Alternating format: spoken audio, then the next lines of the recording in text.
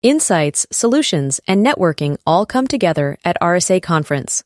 Join a global cybersecurity community at rsaconference.com/ITSP Mag 24.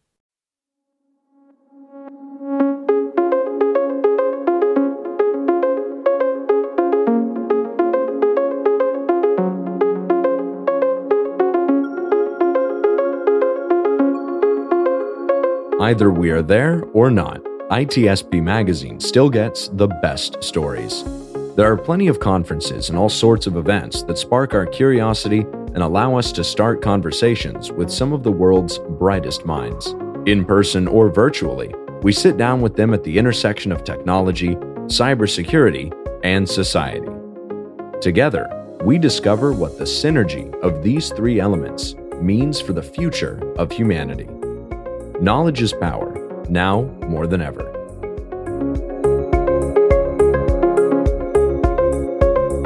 Hello, everybody. This is Marco Ciappelli on Redefining Society podcast. And that's what we're trying to do. But as I mentioned a few times, every time that I think I have a new definition of society, it changes again. So times are going really fast with technology nowadays.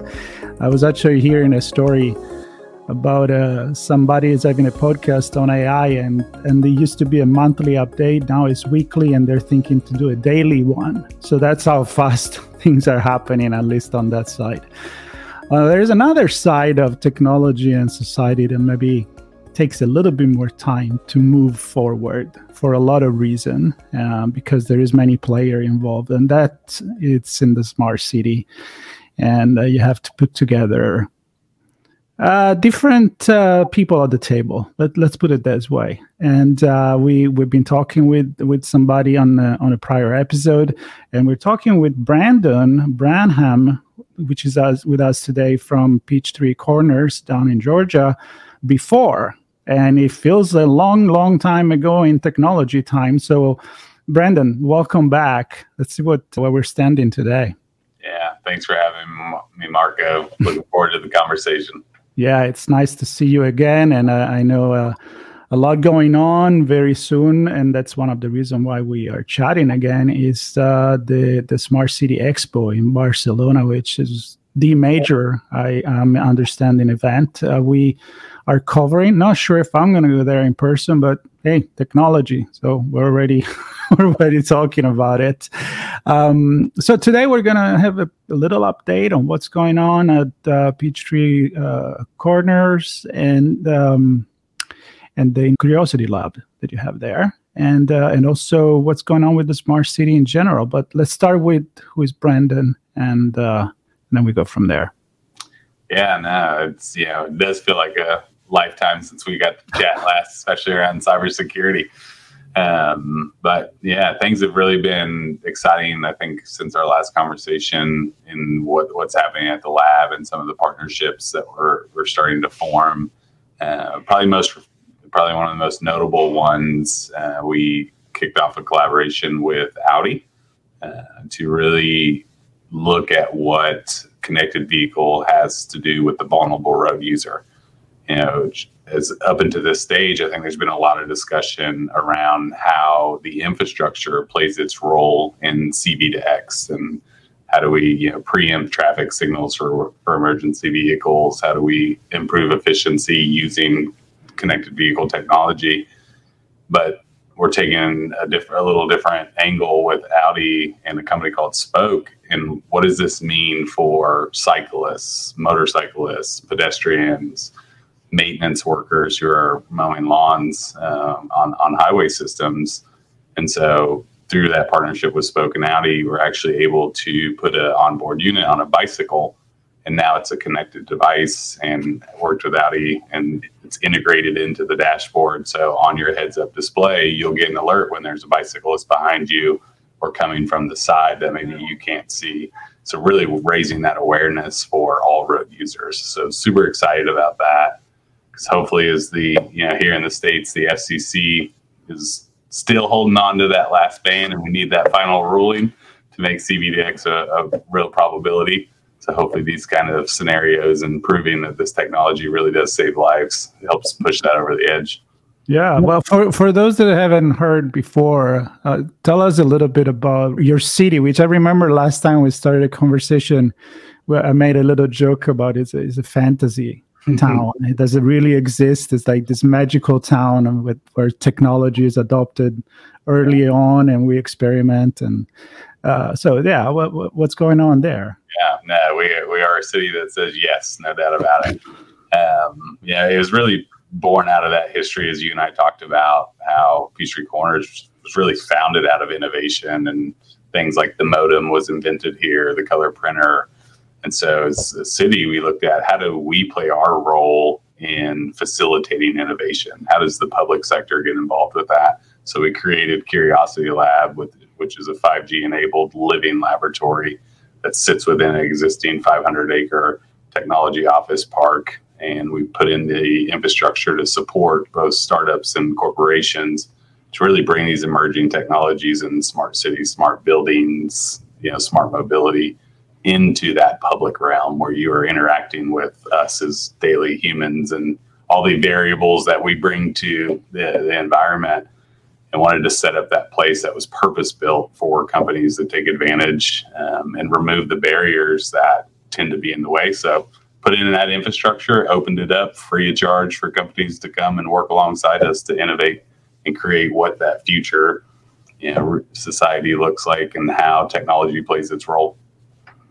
Yeah, and last time we were talking about the difference between a small town that does this versus the big town, the San Francisco, the New York, the Singapore, or wherever. And in one of the last conversation I had with the Texas Alliance, we talked about Europe, for example, where you want to dig somewhere and all of a sudden you can't because some history pop up. And my city is Florence, so I'm aware of that. There is a reason why there is not a tube, a metro there. So in the news, we always see this resistance in a way. San Francisco and cars. It's now in these days in the news on how they had to stop these cars going around. I don't know the detail of it, but there was already a demonstration, like people that the fire department couldn't make the car move because it wasn't listening. So what you just said, the extra piece where we also as human, the scary part and the good part is we get connected to the system. So the cyclist, the person that is walking, and so that everything create that awareness that can make actually things a lot safer. But it doesn't happen in a day. So no, that's for sure. Why aren't we there yet? Because it takes time and it takes more people.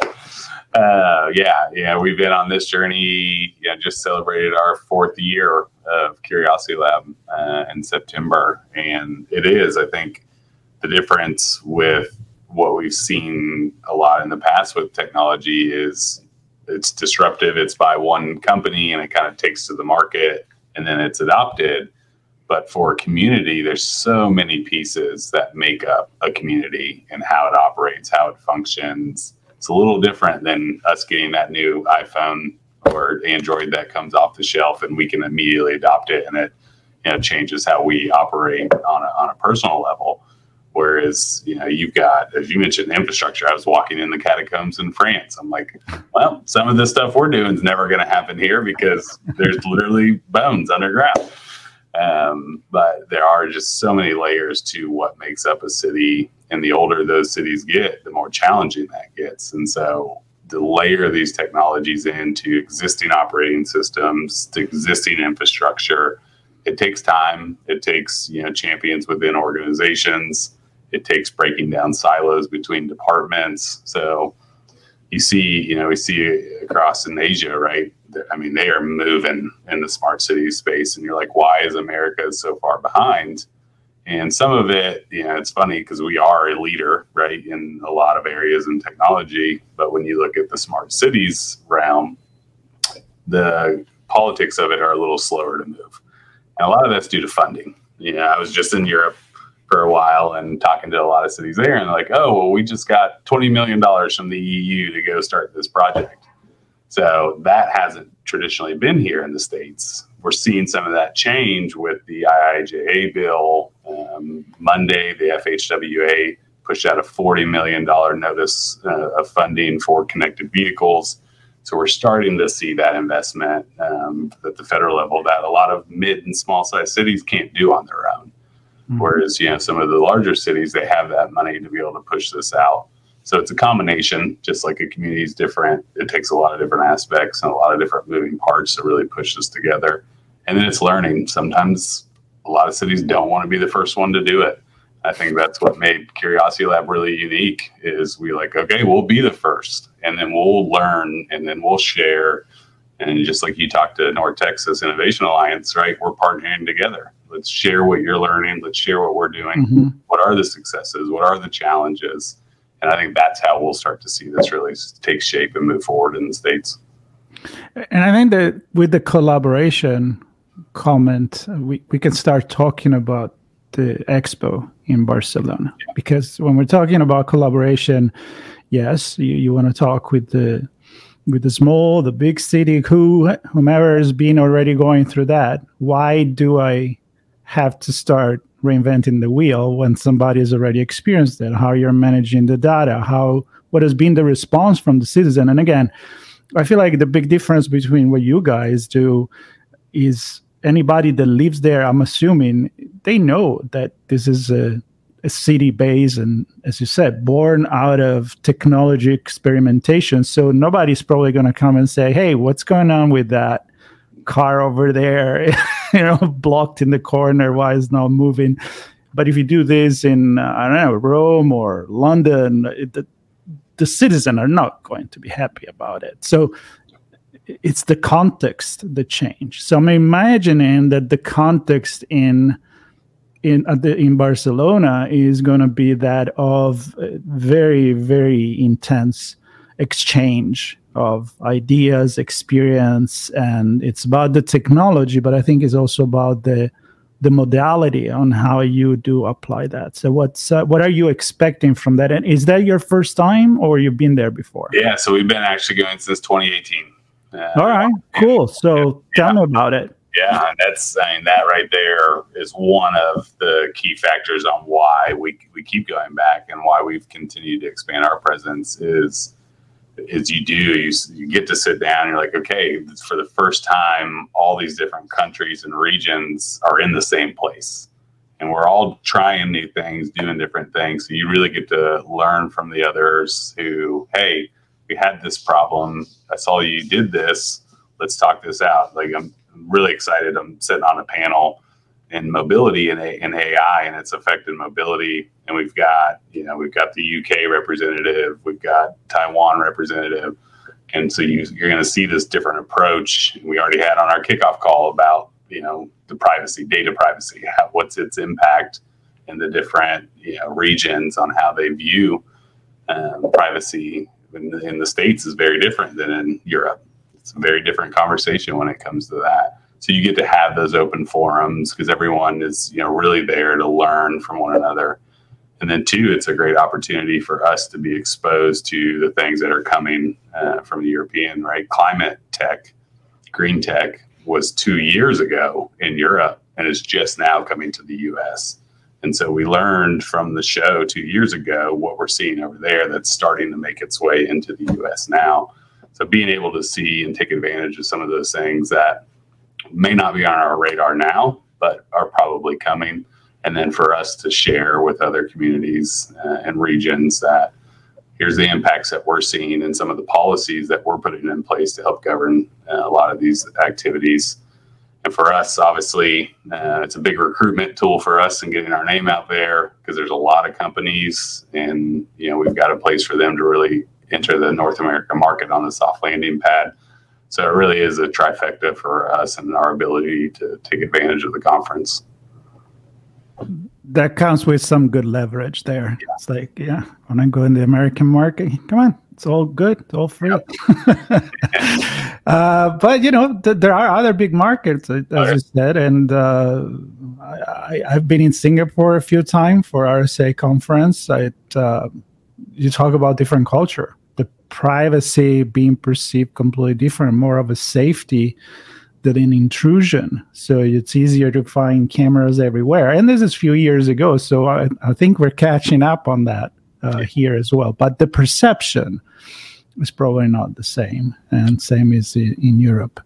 So 2018, your first time you were there, it's a very long time in technology. So just paint me a picture of how things have evolved since. I know it's a big, wide question, but pick the topic.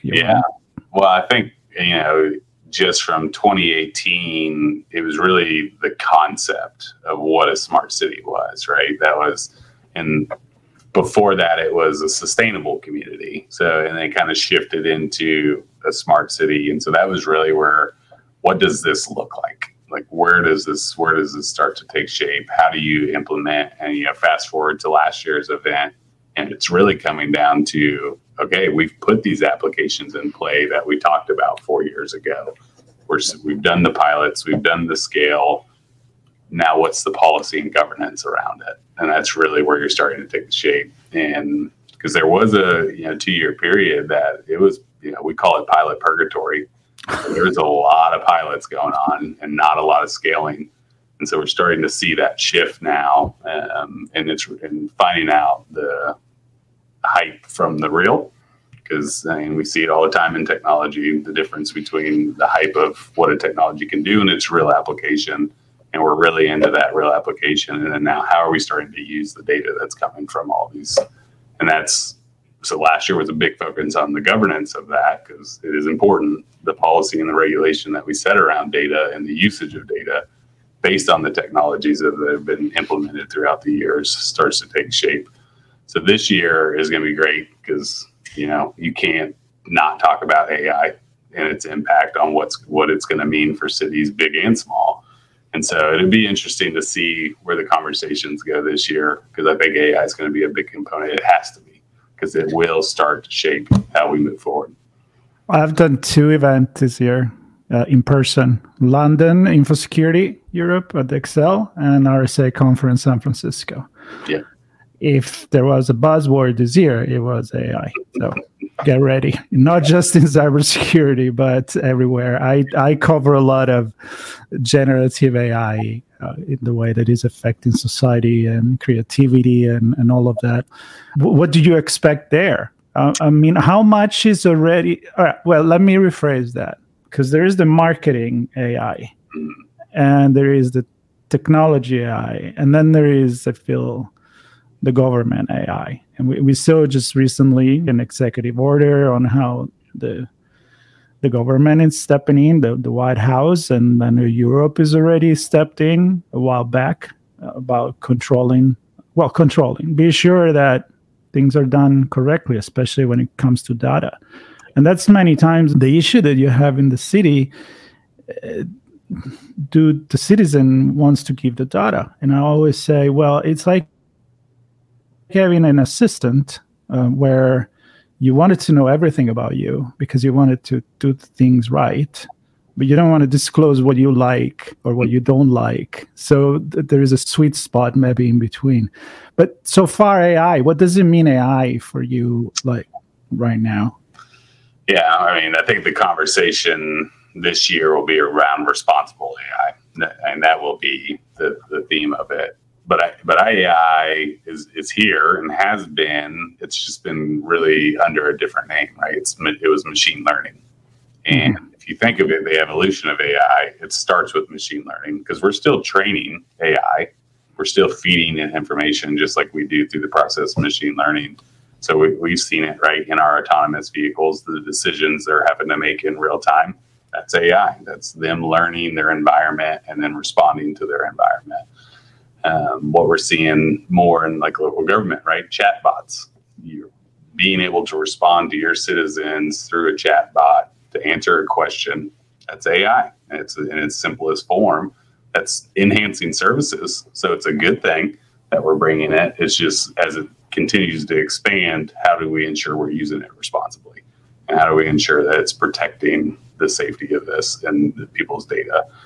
I think we have to apply similar protocols that we already have in place, right? Like the NIST standards that are laid out for us, and we've gone through that. For NIST 171 is what is the regulation, and it's all about PII. And how do you set up your systems to ensure that you're protecting personally identifiable information? So we have those roadblocks in place. We just have to reshape them now that the computer is doing more thinking on its own. Mm-hmm. We just have to build upon what's already been existing, and then how do we use it in a way that it's intended to be used and intended to enhance the services for residents, because there is a huge benefit to it. Can you give the audience some concrete example? I'm thinking fast reaction, which is kind of what you already went into. I'm thinking you can control the grid probably to be way much more efficient if you get information in every corner of the city where it's been used less and more, and then you integrate it with solar panel and renewable energy. So where are you draining? And that's just one of the things that come to mind. Energy is going to be a great big use case. Transportation is also going to be a phenomenal use case for AI. If you think about, you get into an urban environment where you've got a heavy mix of vehicle and pedestrian, and then all of a sudden you're crossing a sidewalk. We all know, we see the clock ticking down. It's at 14 seconds, 10 seconds. Well, now you have someone in a wheelchair that's entered that crosswalk. Mm-hmm. They're not going to make that time. And that signal is just running a cycle. It's got no artificial intelligence. It's literally, I know to count down and then I turn green. Well, because of AI and the technology that supports it, I detect that person in the wheelchair. I hold that light green, give them time to clear the intersection, and then turn the light green. Those are the true benefits to society through AI. And then you throw in energy, just the management of public space and how we can use it to do that. It's just all has to be documented and used and set in guidelines on how you use it. Yeah. And then you're going to have somebody that says, well, wait a minute, but in order to do that, in order to know that there's no car coming. So, for example, I'm waiting for those 16 seconds while there is no cars, and you want to just jaywalk in, but that we able to see that as well. So optimizing traffic. But then there is the other side, which is like, well, a camera is looking at me, is looking at that there is a disabled person. Is it seeing who this person is? Are we going to go into another level of then what we're going to do with that data? Yeah. And so that's the big thing.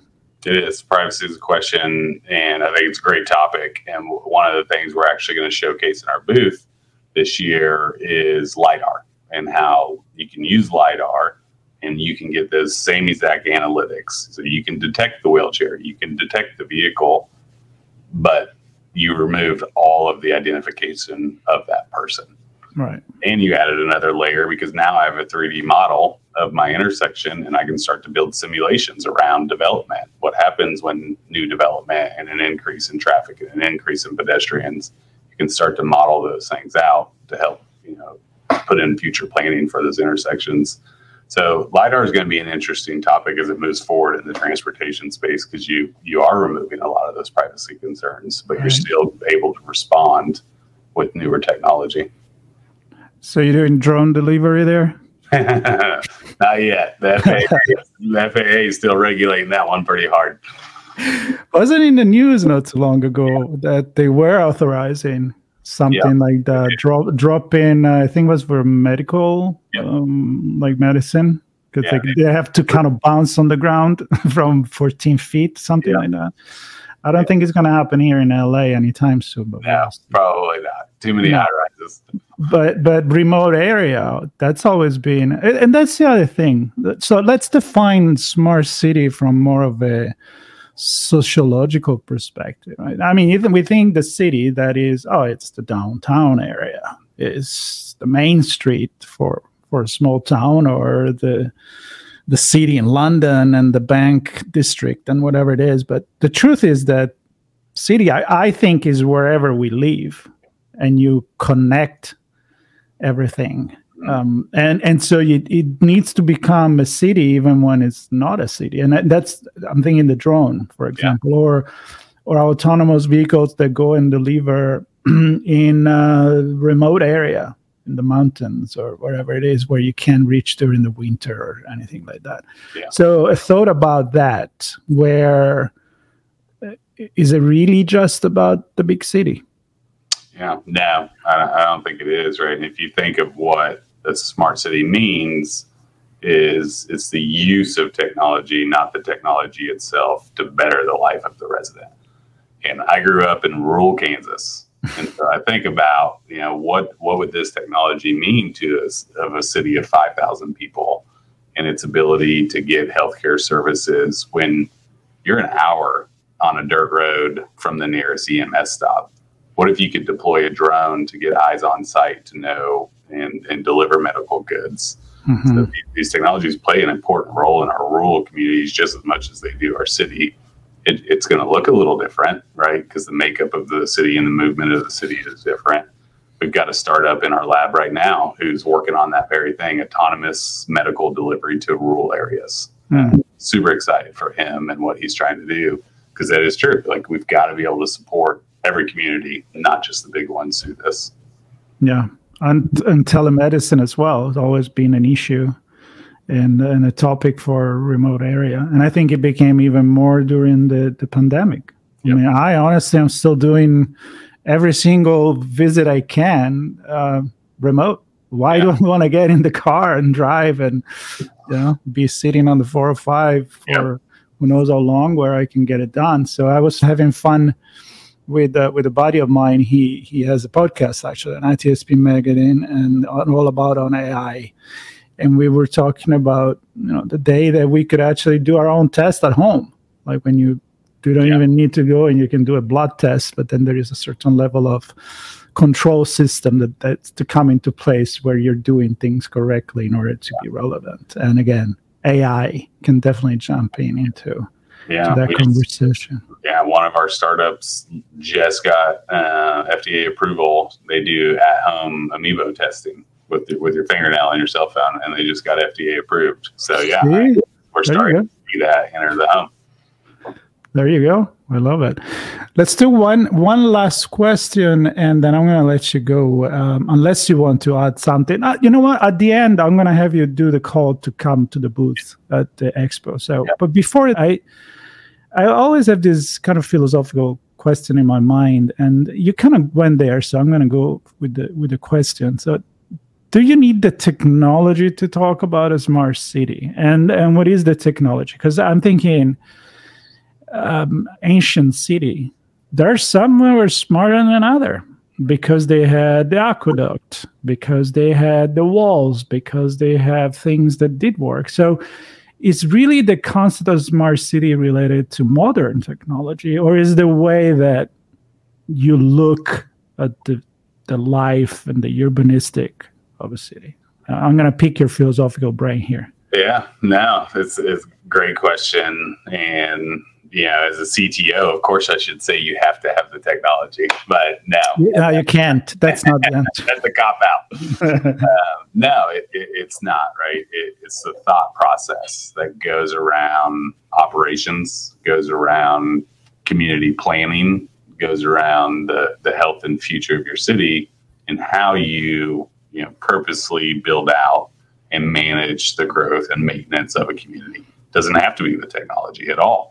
It can be an operational improvement inside of your building so that two departments start to operate better, that in return makes the life and growth of the city easier for both business and residents that are coming into it. Smarter people, right? Technology is technology. It still takes the people to make use of whatever it is, whether it's a piece of paper that's got the stamp of approval that goes through it, or it's a sensor hanging on a roadway. You still need the people who have the desire to push forward that community and be the smart behind smart city. Yeah. Plus, who makes technology anyway? Yeah. Great conversation. Once again, as I I mentioned. I'm going to leave you a couple minutes, whatever you need to tell people why you are excited about the Smart City Expo in Barcelona, and people want to come and visit at your booths and what they're going to see, what they're going to find. Yeah, I'm really excited just to get the community together, to share, to open, have those good conversations around building cities of the future, what that means for all cities of all sizes. How do we play in the role of this together? How do we partner together to drive communities to further? Come see us in the booth. You'll get to see kind of the progression of Curiosity Lab, where we were to where we are now. We'll be showcasing some of the companies' works that are here currently in the space. So you'll get to see a live feed of our major intersection over LiDAR. So come and see what that means for the future of LiDAR. And then, sit down, have a drink, and have some fun. Very cool. If people can make it, Barcelona is definitely a great city. A lot of art and culture over there. So with that said, Brandon, thank you so much for coming by. Always fun and an occasion to think. And I hope that our audience is thinking a little bit more about what a smart city is and what can we do, and how maybe instead of looking at things from one side, we should always look at different perspectives, because it's tough. And we didn't talk about legislation and politics and all of that, but that's okay. We can do that another time. So stay tuned, subscribe. There will actually be more episode based on the smart cities. Come back anytime you have some news. Always fun to talk to you. Thank you, Marco. All right, take care. And everybody else, subscribe, stay tuned. There'll be more conversation about what it means to live in this new analog digital society. Take care, everybody. We hope you enjoyed this episode of our on-location conversation. If you learned something new and this podcast made you think, then share itsbmagazine.com with your friends, family, and colleagues. If you represent a company and wish to associate your brand with our conversations, sponsor one or more of our podcast channels. We hope you will come back for more stories and follow us on our journey. You can always find us at the intersection of technology, cybersecurity, and society.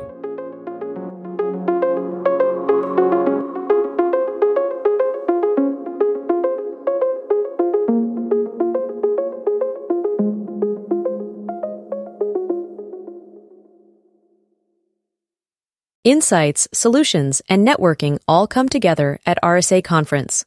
Join a global cybersecurity community at rsaconference.com/ITSP Mag 24.